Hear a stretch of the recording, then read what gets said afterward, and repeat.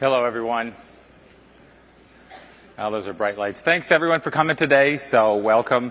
I know this reInvent is pretty awesome. Having this my fourth or the last. I've been to every one, and it's just awesome to see how much it's grown. So my name is Aaron Newman. I'm the CEO of a company called CloudCheckr that gives you visibility and control of what you have running in AWS. And what I'm here today to talk about, though, is security in the cloud. What's changed? How do we rethink security in the cloud? How do we need to do things different than we used to do on-prem? When we had our data centers, there was a way to do security. As we're moving to the cloud, there's a lot of rethinking of that. You have to rethink how you're going to do that so that you do stay secure. I mean, one of the great parts that I'm actually starting to see is that people are starting to get security in the cloud. It used to be, the conversation used to be, is the cloud secure enough? We have actually finally moved away from that question, and now I'm starting to hear people talk about, well, the cloud is more secure. And it really is. I mean, and there's a couple things. That's not necessarily doing a lift and shift. You can't say whether it's more secure or not. It's probably the same. But as you rethink your things and redeploy things in a more cloud-centric way, you really get a lot of advantages, and the cloud actually becomes much more secure than our on-prem data. So today we're going to talk about, what to expect. So we're going to talk about this perspective as you move to the cloud. How am I going to rethink things? How am I going to approach security? How am I going to change things like intrusion detection, activity monitoring, vulnerability assessment? How do I do these things in the cloud? Very different. And then gain a better understanding. What are the tools that that AWS provides me to help me do this? So they give you a lot of tools. And the question is, what tools are you going to use? How are you going to use them? And that's really the shared security model we're going to talk about as well. So we need to rethink it. You know, things like, what's my perimeter, right? It used to be in the old data center, I'd have a perimeter, and I could scan it, I could verify that it was locked down. What is my perimeter in the cloud? You now have workloads that are running in this shared infrastructure. Your perimeter fundamentally changes. Doesn't mean you don't care about your perimeter. It just means how you're going to define it, how you're going to understand it, how you're going to monitor it is very different. You're going to have to rethink these standard tools like vulnerability assessment, penetration tests, network scanning. How do I do those differently? And then focus not necessarily on just locking down your resources. I mean, it used to be you thought about this. Your perimeter was where you secured everything. Once somebody got inside there, then it was often referred to as a hard, crunchy outside and the soft, gooey inside. Once an attacker got inside, it became really the security was very low. So we want to rethink how we're doing that because we don't have this perimeter the same. We want to think about how am I going to secure assets, where they sit, how am I going to secure workloads, not necessarily how am I going to secure my entire infrastructure. So we really need to think about these things. I mean, in the data center, it was all about you'd set up infrastructure, physical infrastructure, you'd hire guards or you'd co-locate something, you'd have locks, physical locks, all of that.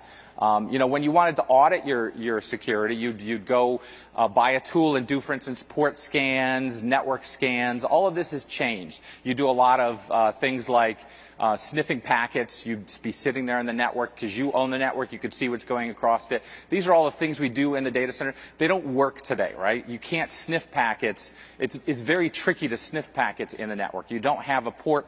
You don't have a span port you could just stick a device into and listen for attacks anymore. You now have to think about how am I going to do this a little differently.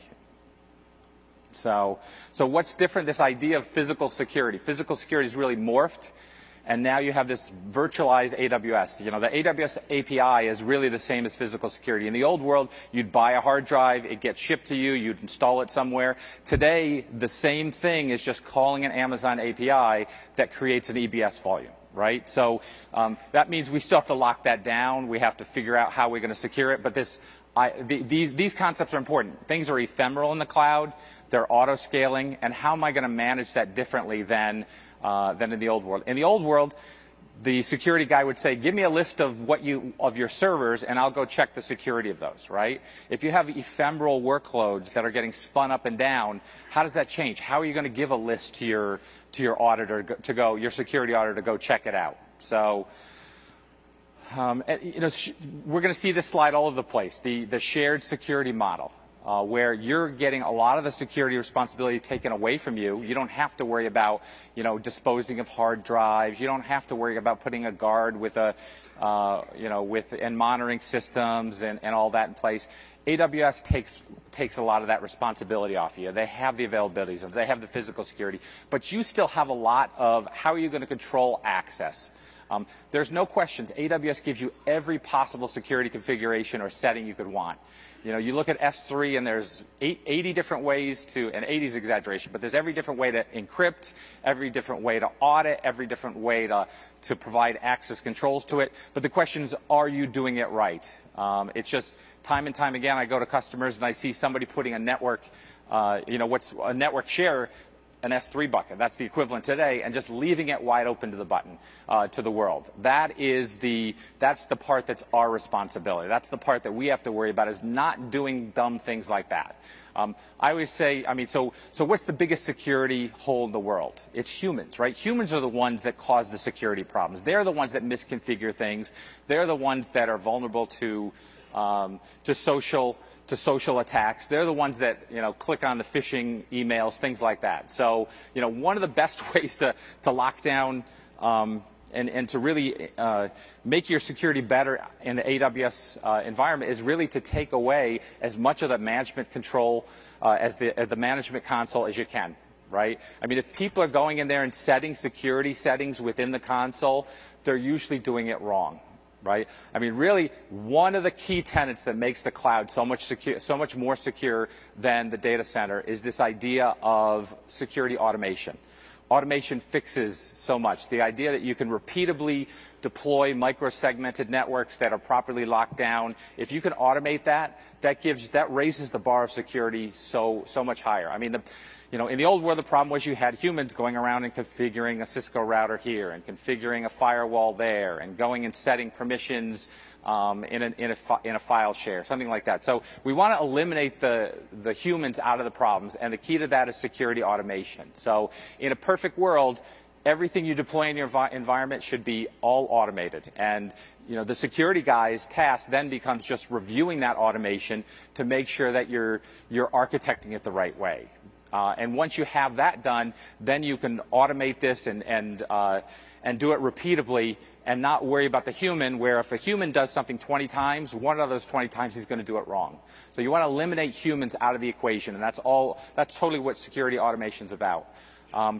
What's interesting as well is, as I go around and talk with a lot of security people and DevOps and all these different teams, the one thing I've learned is that security people are really struggling with this new cloud world. If you go to the RSA show and you talk to them about security for the cloud, it's still mostly private cloud for them. That's what they think security in the cloud is private cloud. Security automation, right? Security guys don't do a lot of automation. They're not automation guys. You know who really get security these days? DevOps. The DevOps teams really get security. They do a great job of security because it's in your second nature as a DevOps person to do this security automation. The idea of making things repeatable, making things much more secure that way. So what we're seeing is the security people are really struggling with, how do I bring this expertise? How do I understand? How am I going to manage an AWS environment?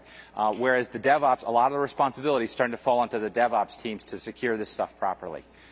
So in the cloud, so all the principles of security don't change, right? There's just principles like you want to reduce your surface area, reduce the attack surface area. That doesn't change. Just defense in depth, that doesn't change. None of these kind of, the application level attacks, those things don't change. So you have to do those the same.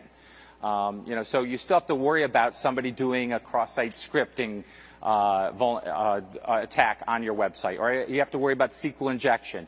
You still have to patch things, and so you don't want to just forget about patching and saying it's in the cloud, I don't need to patch it. You want to make sure you're patching still. We're going to go into a whole new set of challenges as well around how do I patch things. And again, just a little teaser, patching is so much easier in the cloud if you're doing things the cloud way.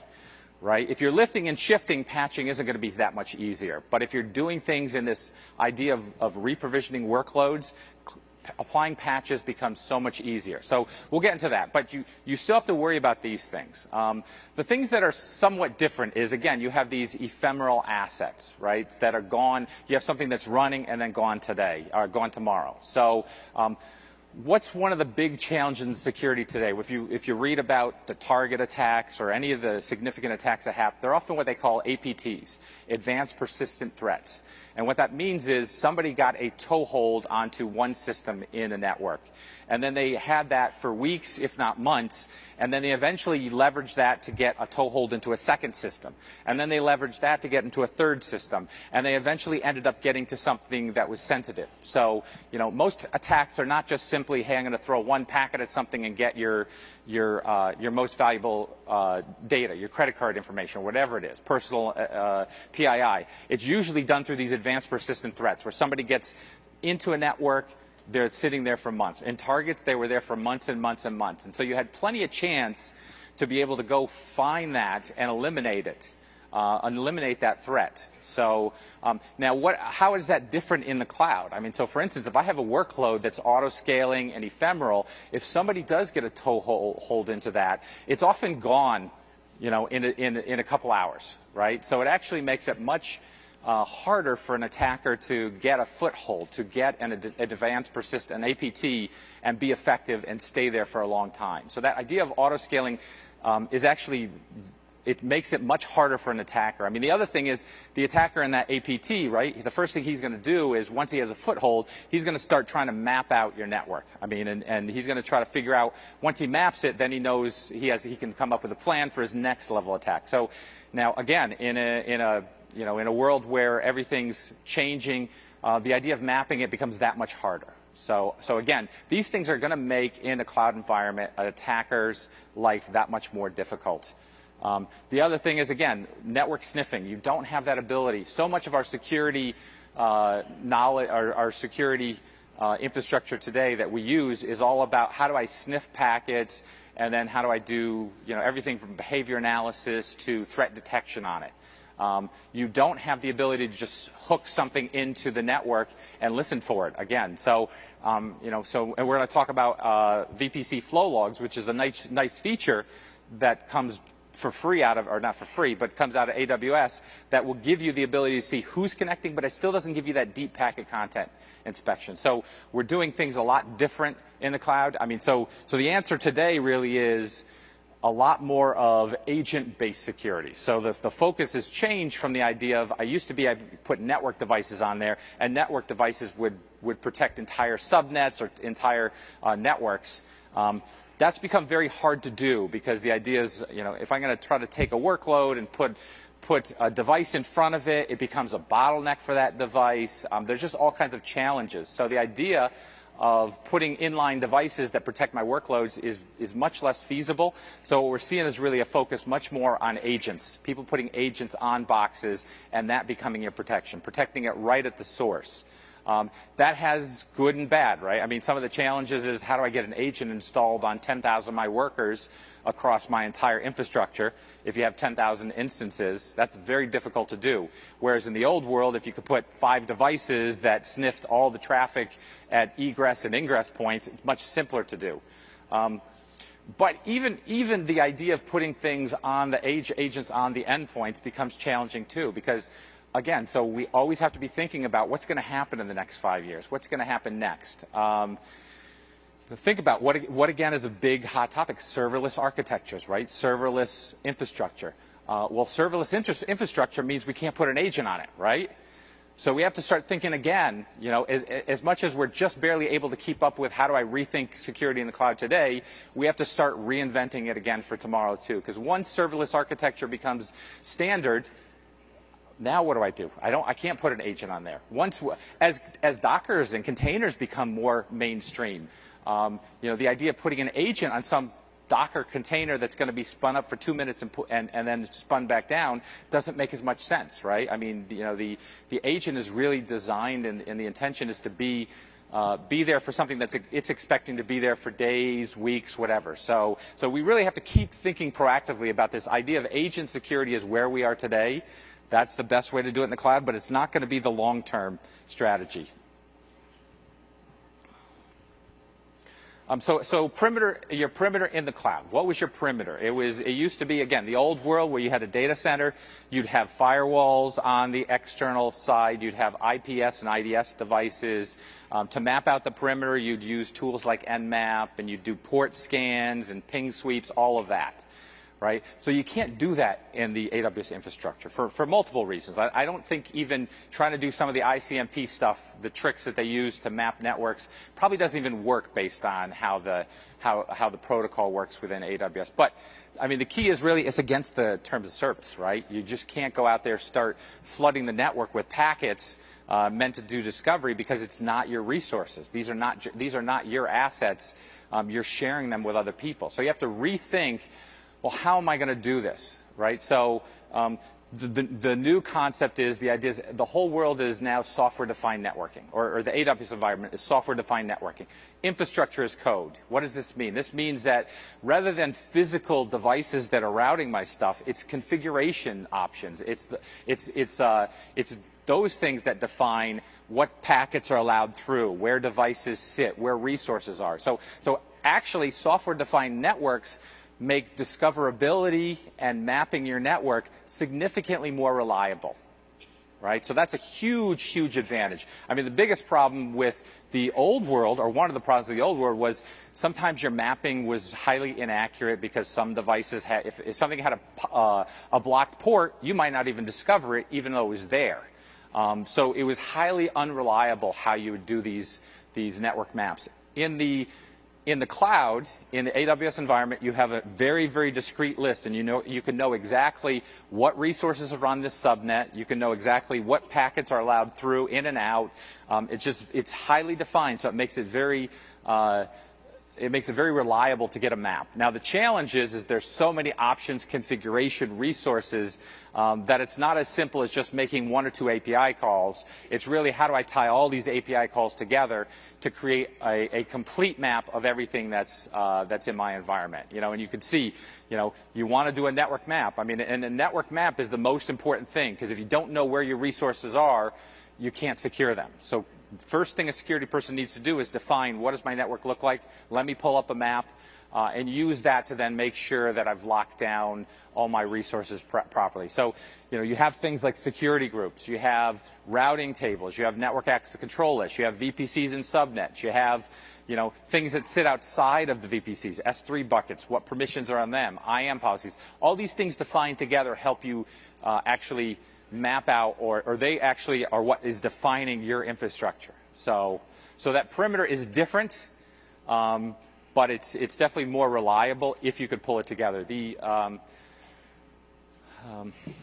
The other thing, so one of the other things that makes the cloud so much more secure is the idea of, we could just kind of talked about the idea of putting firewalls in front of things is a little trickier in the cloud, right?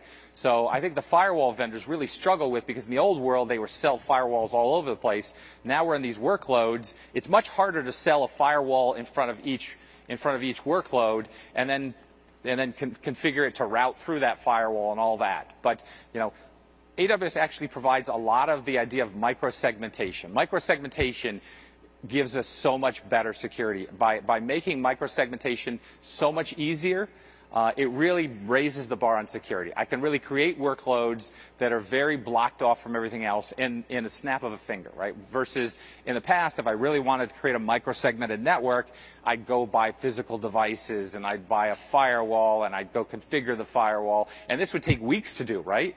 So your microsegmentation was a hard thing to do.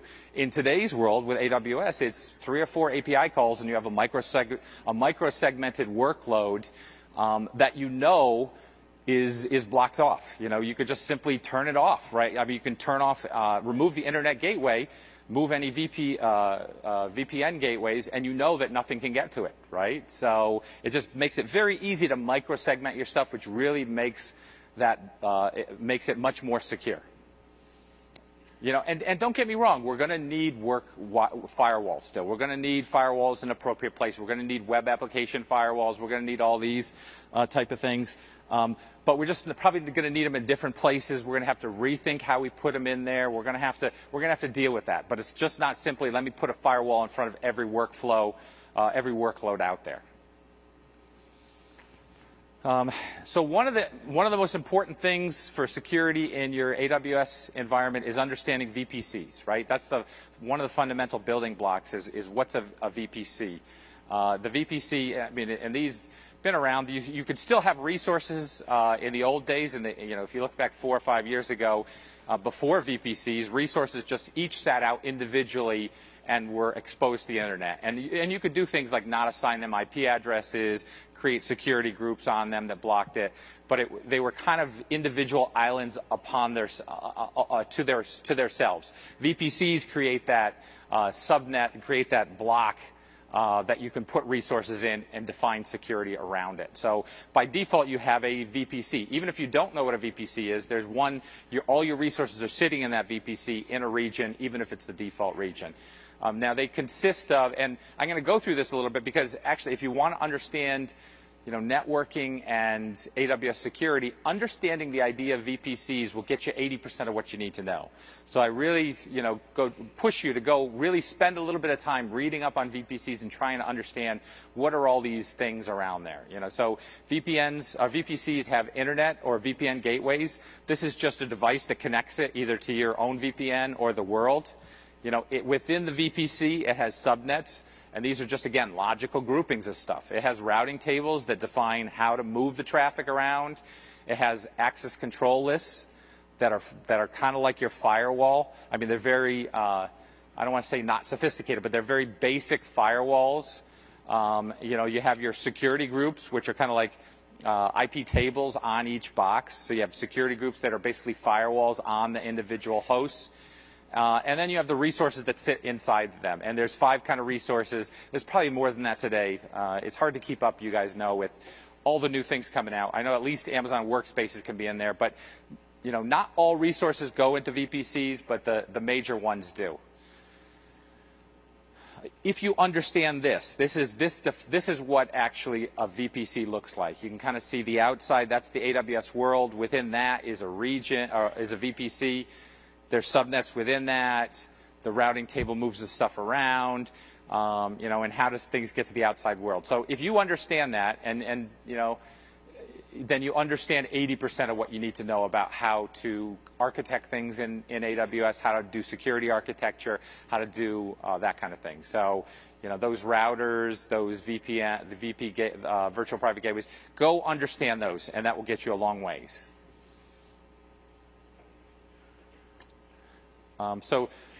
So network security in a VPC. So how do you do? There's 2 types of security. There's 2 levels of security you can do. Network access control lists, and by security I mean network. How you can block packets or allow packets. There's 2 different ways: through network access control lists and through security group. Network access control lists. They are set on the subnet or the VPC level, so they're kind of the wide-reaching. They'll basically control what comes in and out of a VPC. Security groups are basically you define a set of rules and then you assign it to each of the servers, each of the instances within a subnet or VPC. So they both accomplish the same thing, just in slightly different ways. And understanding the differences is important because the subtleties can come back and bite you if you don't understand these.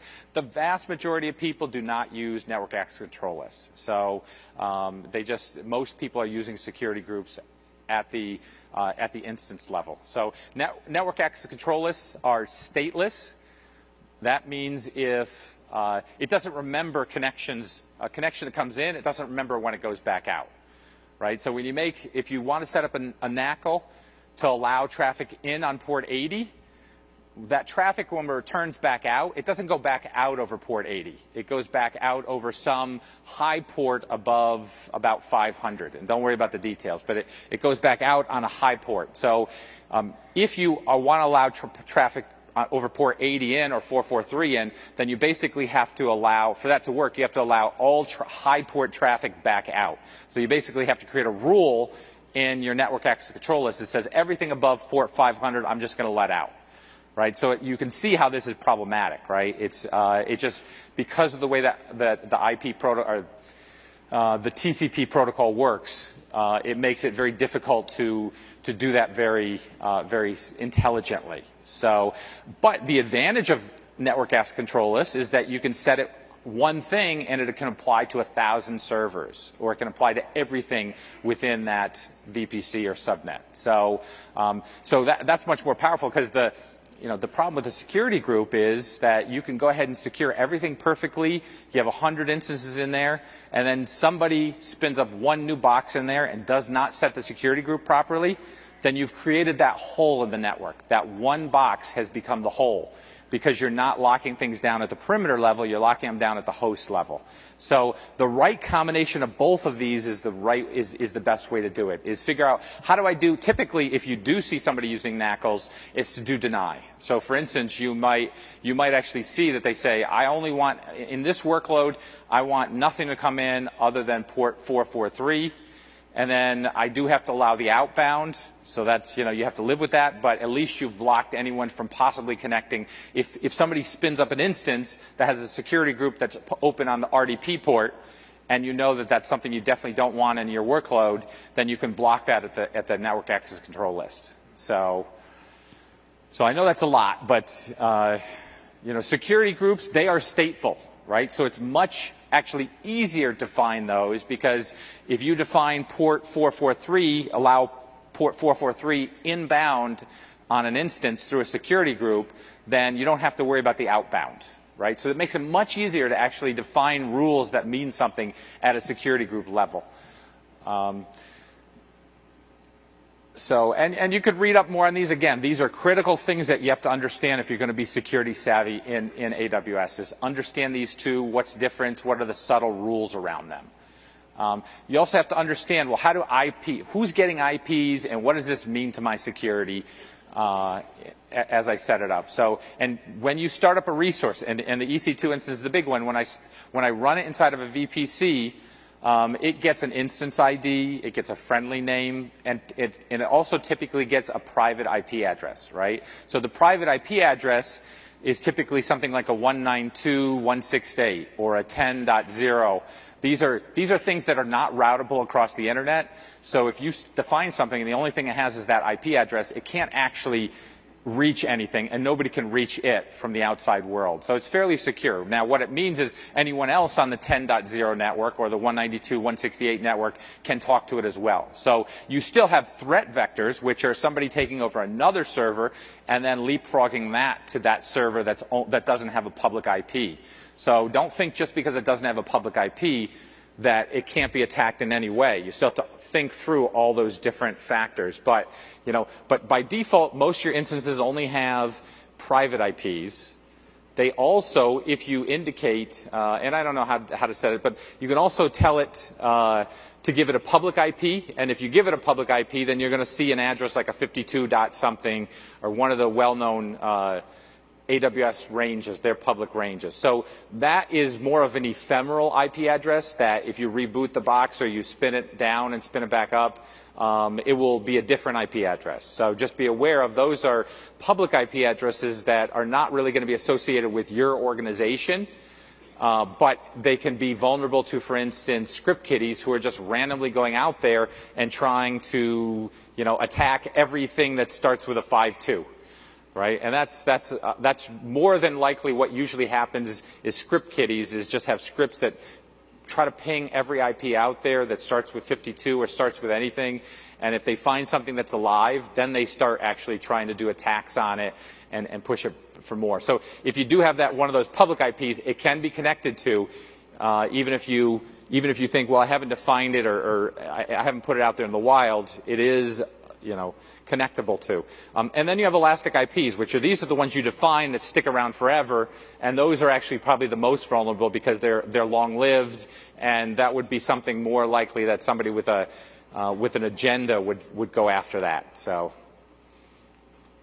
how do I run vulnerability assessment in the cloud environment? So again, terms of service from AWS do not allow you to just take your tools and point them at an instance and start running your VA test, because VA tests can be damaging, right? And so if they do something damaging to a box, it might hurt other tenants that are sharing the hardware with you. So it's just against terms of service for you to do these things without notifying AWS filling out a form and doing all of that and defining where's this going to come from, when am I going to do it, who's the contact information. And that's typically very hard to do, particularly if you're trying to run across wide or large environments. Like, filling out a form for 700 instances is not a simple task to do. So you really have to think about, how do I do this? Are there ways to do this,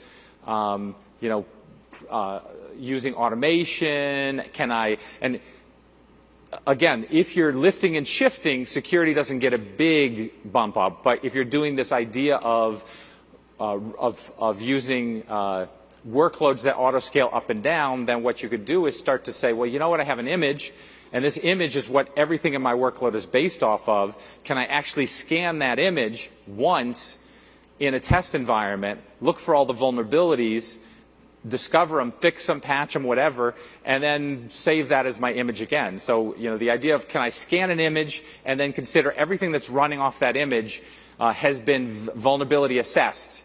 That's a new way to think about it, is to use that kind of strategy rather than trying to say, I'm going to scan every server in my workload that might be going away in 4 hours. So now then the question becomes, how long between when a server is spun up and it drifts away from your original AMI? So for instance, if somebody can connect to that box and start browsing, and they can go to a vulnerable site and end up with some kind of browser-based exploit, then that immediately has drifted away from the AMI, right? So now that basically needs to be tested again. So basically, when you have AMIs, you need to come up with policies for how long before this AMI is up and running that it may drift away from what I consider a secure set of configurations. So these are the things you have to think through. There's no easy answer, and I'm not actually saying this is the answer, but you have to rethink.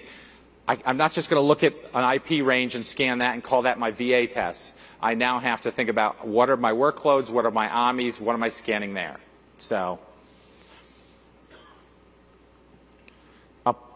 patching strategies. Again, patching, if you're doing a lift and shift of your on-premise environment, then when a new vulnerability comes out and you have to patch, or a new patch comes out, then you got to go to every box and patch it, right? That's no easier in the cloud. It's probably a little bit easier, but it's not fundamentally easier than what you did on-prem. Now, if you instead have re-architected your apps so that I have workers that I can re-provision, or that basically get rebuilt every day or when I need to, that becomes so much easier, because now all I have to do is patch one server, and that actually can get redeployed everywhere. So the idea of this no patch strategy, stay away from patching live systems. We want to get away from lift and shift.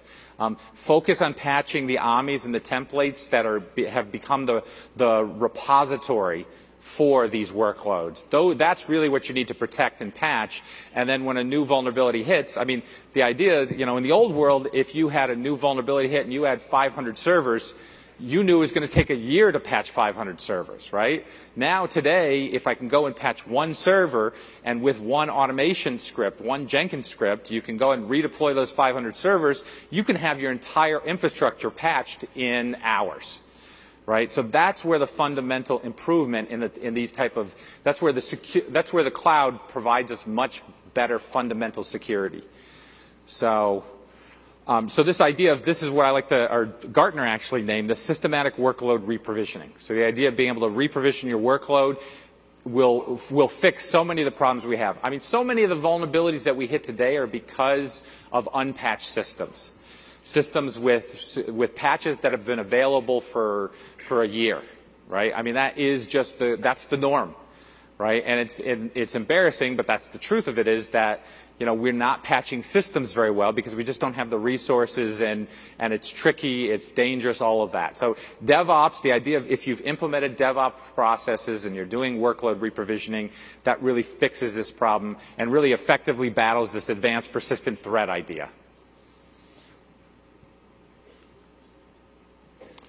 So as we look at VPCs, we understand VPCs now. We understand access control lists. We understand all of these things. What are we missing, right? The idea is that there's over 80 different AWS services, and there are probably 85 tomorrow. So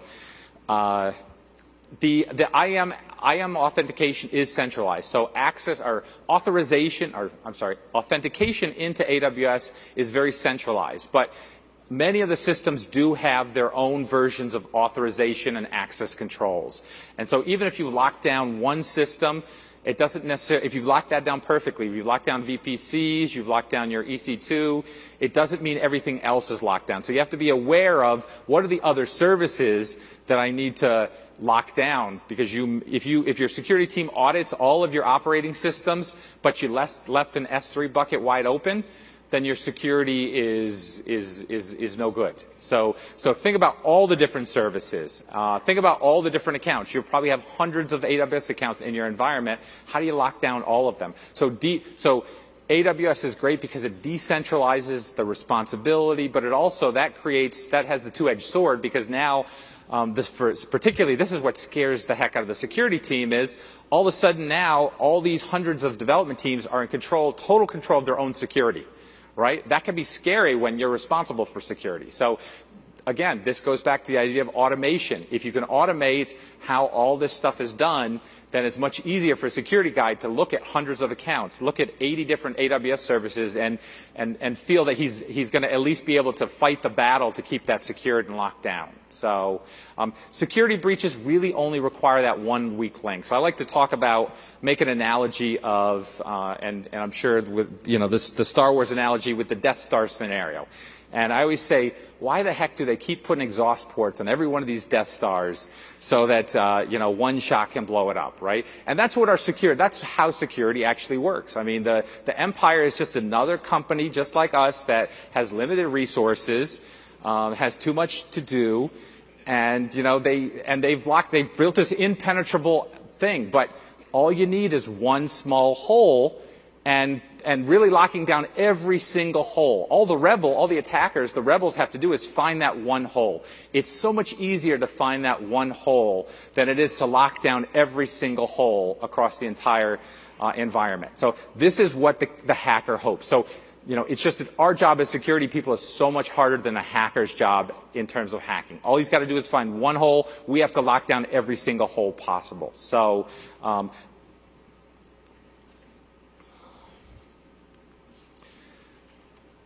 so think about, you've locked down all your EC2, your VPCs, RDS. Again, RDS, it's a service that just listens on the database port, so they've already locked it down, so it can't be attacked on things like, your SSH port or your Telnet port or things like that. It has an option to make it publicly accessible. You should try not to do this. I mean, database is just not robust enough. They have too many security kind of exploits in them that you should only, if you're going to turn this publicly accessible option on, make sure you restrict it to specific IP addresses. Make sure you're locking down the snapshots. Again, a hacker is going to realize you've locked down your RDS database so well that nobody will ever get that. So he's not going to try to go break that. He's going to go try to find a snapshot backup that you accidentally left from 3 months ago and you didn't realize that you left it out there. And that becomes your weak link, is your snapshots, right? So think about your weak link. Always consider, what are the weak links? The attacker's not going to attack the strongest part of your security. He's going to attack the weakest part. So S3. So Amazon, again, S3 sits outside of the VPC. And actually, they do have the ability these days to put VPC endpoints so you can only expose. So S3 endpoints can only be accessible from within your VPC. So that's a good thing to do, is that will secure you a bunch of the way. But most people still use it without VPC endpoints. And what that means is it's out there for the world. If I know your bucket name, I can go to my computer right now and try to connect to that. Right? So it's publicly accessible. Now the question is, did you set the security settings properly? And again, AWS has every security option you could ever want on this. Everything from 4 levels of access controls, multiple types of encryption. It has support for HTTPS. It has server access logs, all of that. So the only thing you have to do is not go open it up to the whole world. Right, and I know that's a small thing to do, but generally people just open it up and they don't even think about it. They're like, well, I'm just going to open this up, and Let me give you an example. I put the HR manual out there, and I accidentally made it not just read to the world, but I made it read right to the world. Well, the first thing most people say is, well, nobody cares, they're not stealing anything from you. But it becomes an attack vector, right? It becomes an attack vector because somebody could go download that file, it's a Word document, they put a macro virus in it, upload it again, and, blah, blah, blah. So, always think about being as paranoid as you can with security. Security guys are very paranoid. So, and for rightfully so, because don't think about, I don't think, what are the hackers going to do with that? Always say, I need to lock things down because I assume they're clever and will find some kind of attack vector from this. So don't ever grant full control, write ACP or write bucket permissions to everyone or authenticated users. Authenticated users is an interesting permission, right? You guys have heard of that. That basically means anyone out there who has an AWS account. So it doesn't mean authenticated users in your account. It means anyone across the entire AWS environment who's authenticated. So if I went and got a stolen credit card and a burner phone and created an account, then I could just use that to use as an authenticated user. So authenticated users is basically the same thing as everyone. Consider it the same thing as everyone. So other services, Amazon SQS. Again, it doesn't live within a region.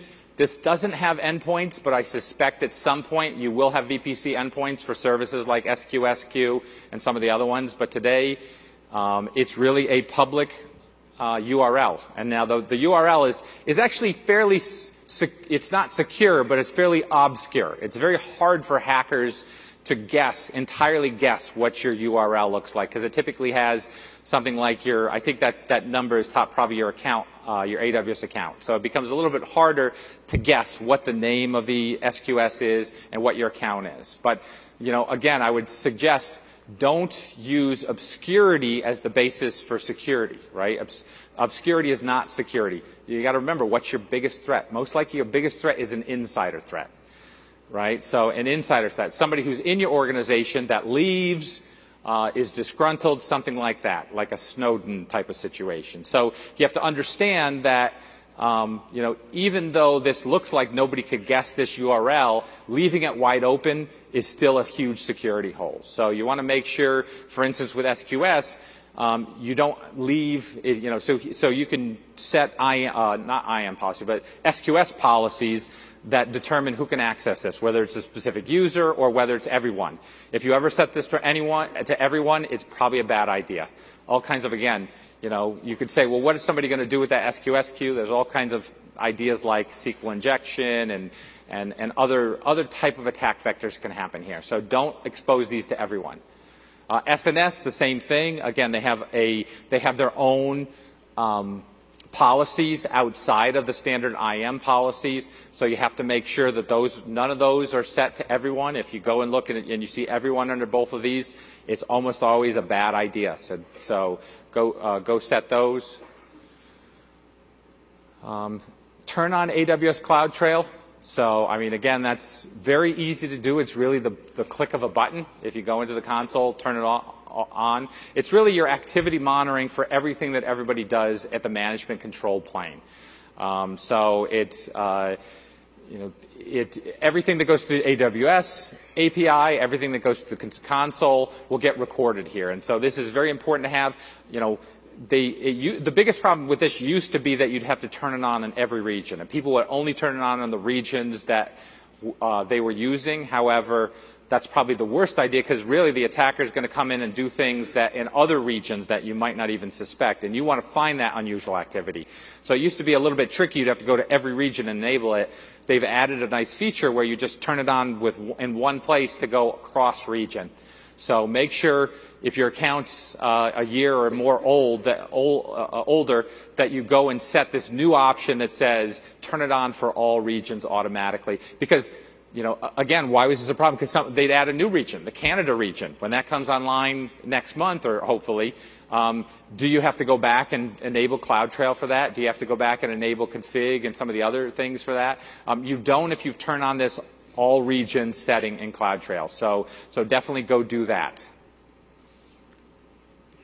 CloudWatch Logs, another nice feature that AWS has added. I mean, what's the challenge? So if you're, for instance, trying to be PCI compliant, let's say, and that requires you to keep a record of your OS logs for X months, right? You know, and so how do you do that in an auto-scaling ephemeral environment where an auditor comes in and says, can show me your logs from this server from 2 weeks ago? And you look at them and say, well, that server was spun down and those logs are gone now, right?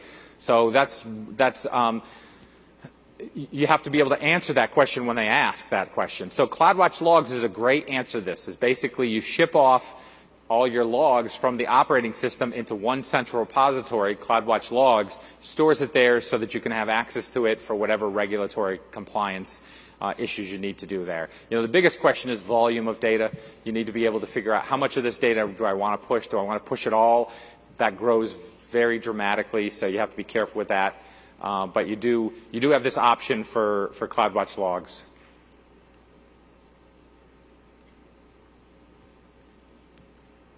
VPC flow logs, another very, very cool feature that AWS added about, I don't know, a year and a half ago. I forgot exactly when, but it basically allows you, you know, the struggle with how do I monitor what's going on the network, you know, and before they had VPC flow logs, you actually didn't even know if somebody was trying to get into your VPC and was getting rejected, right? That was kind of the scary thing, was you had no visibility into, is somebody trying to break in? So they've added VPC flow logs, which again takes the activity that's occurring at the VPC level and actually ships it into your CloudWatch Logs service. So the CloudWatch Log service from the last slide.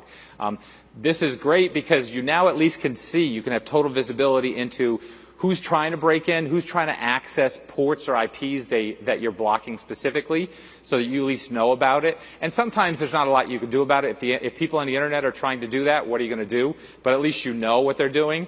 If you're seeing that internal IPs that are trying, or internal ports that are trying to access each other and getting rejected, then you actually have a bit more concern, and that's where the bells and whistles start to go off, and you say something's wrong here. So definitely monitor for deny connections, even if you don't do anything else. Monitor for deny connections at the very least at your VPC flow log levels. So you're going to need tools to help you do this. So the services that come with AWS are very powerful. There's a lot of capabilities there, but you may need to look at other tools, tools that understand the cloud. You know, a lot of the old tools, like I said, a lot of the firewall vendors, the IDS vendors are really struggling with how do I fit into this new world. So a lot of these generic tools are falling short. So make sure you look for people that understand or are purpose-built for the cloud. You know, go look for the security competency from AWS. AWS has really done some very smart stuff by putting out all different competencies, so when you go to use a service, you can tell that it actually is going to work in this environment. And understand tools that need a deep understanding of AWS context. How do I do actionable intelligence? So, you know, CloudCheckr is my company. We do monitoring, reporting, and optimization across cost and security. So we have a booth here. So come tonight to the booth. We'd love to talk to you more and show you a little bit what we have. But these are the ideas: visibility, optimization, analysis, control, governance. All those are things that can help you as you spin up in the cloud. So. Questions? There are actually two mics down here and two up top, and I can't see very well because of the light. So, if I see somebody have any questions, I can't tell if people have questions or not. Thank you for coming, but I'll take the questions. Remember to complete your evaluation forms as well if you liked it. If you didn't like it, don't fill them out.